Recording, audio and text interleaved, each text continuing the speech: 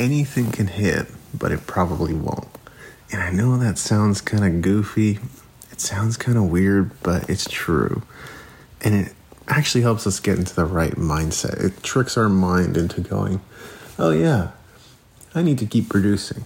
Because chances are whatever I throw out there today isn't necessarily going to grab a lot of attention. Unless you already have a history of engaged followers who like, comment, share all your stuff. But even then, I would posit, I would assert that people who follow your stuff aren't liking, commenting, and sharing it all the time. One post gets more traction than the other, am I right?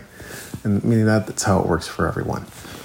Sure, there's people who get consistently 1 million views or 1 million likes on everything they publish, but the numbers still vary from one post to the next. Some are more resonant than others. That's just the way it works. And I think if for some it's just a depressing thought because they work really hard at what they do and they want their next masterpiece to be the thing that everybody tunes into.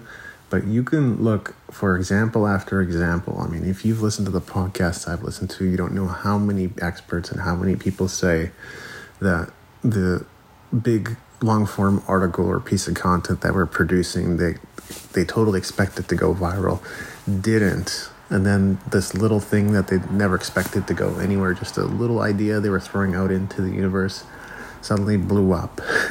And so, I mean, there's something to healthy detachment. It's not like I'm saying don't spend time working on what you're working on. I'm not saying that at all. I think it's worth putting time and effort into everything, but there is sort of a healthy detachment to reach, and I feel like this is one of those statements that can trick our mind into getting there. Anything could hit, but it probably won't.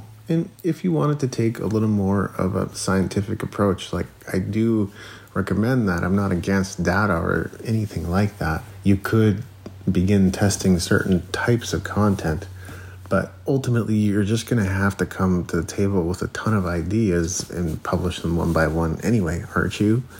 And the easiest thing to do in that case is start making a big list of all of your content ideas. I could try this, I could try this, I could try this. Some of them are going to take longer. Some of them are going to be easier to perform.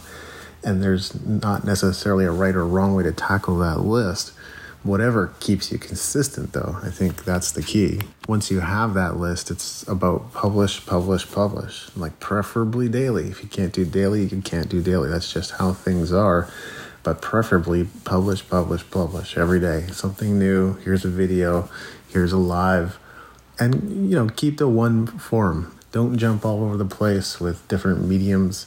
That's probably not going to help you, or with platforms or anything. Like, choose one, podcasting or blogging or video content, and just publish daily. And what usually happens, it could be day 93, it could be day 300, it could be day 1321, but at some point, one of those videos or pieces of content ends up resonating and connecting with people, growing your audience. It just ends up exploding, and it provides more for you than anything else. And that's all you really need to get a big influx of customers or listeners or clients or whatever it is you're trying to get.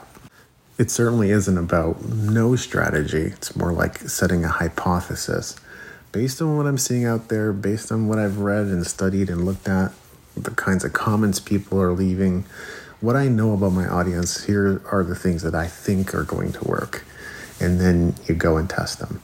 That helps you avoid analysis paralysis as well, which is another common problem. Because some people like to spend a lot of time on that strategy, and that's not a bad thing. I do think it's a good idea to have a well-formed strategy and a well-thought-through strategy. The problem usually comes when people are expecting perfectionism in executing that strategy. So they expect perfection in every piece of content, and then it just takes them way too long to create any kind of momentum or traction or resonance with their audience. So the first step is you got to do it for 100 days and see where it goes, because a lot of people do end up finding breakthrough in those first 100 days, believe it or not. You may not. The odds are against it, because again, the title of this whole thing is, it could work, but it probably won't. It could hit, but it probably won't. and it could go viral, probably won't. And it's about having that healthy amount of detachment. Not so much that you don't care at all, but more so that you're in the mindset of, okay, tomorrow I gotta get up and I gotta put something out there. And tomorrow I gotta get up and put something out there. And just stay in that cycle until something happens. It's coming up fast and there's no time. Clean Slate 2024 is coming up fast, February 16th in Victoria, BC. You don't want to miss out on this incredible live music and multimedia event with a dosage of inspiration to light you up creatively and to have an amazing 2024. Once again, that's Clean Slate. You don't want to miss out. Go to davidandrewweeb.com and you'll either have the option to get updates, win tickets, or buy tickets as soon as they go on sale. So once again, I invite you to go to davidandrewweeb.com and get your tickets right away. See you there.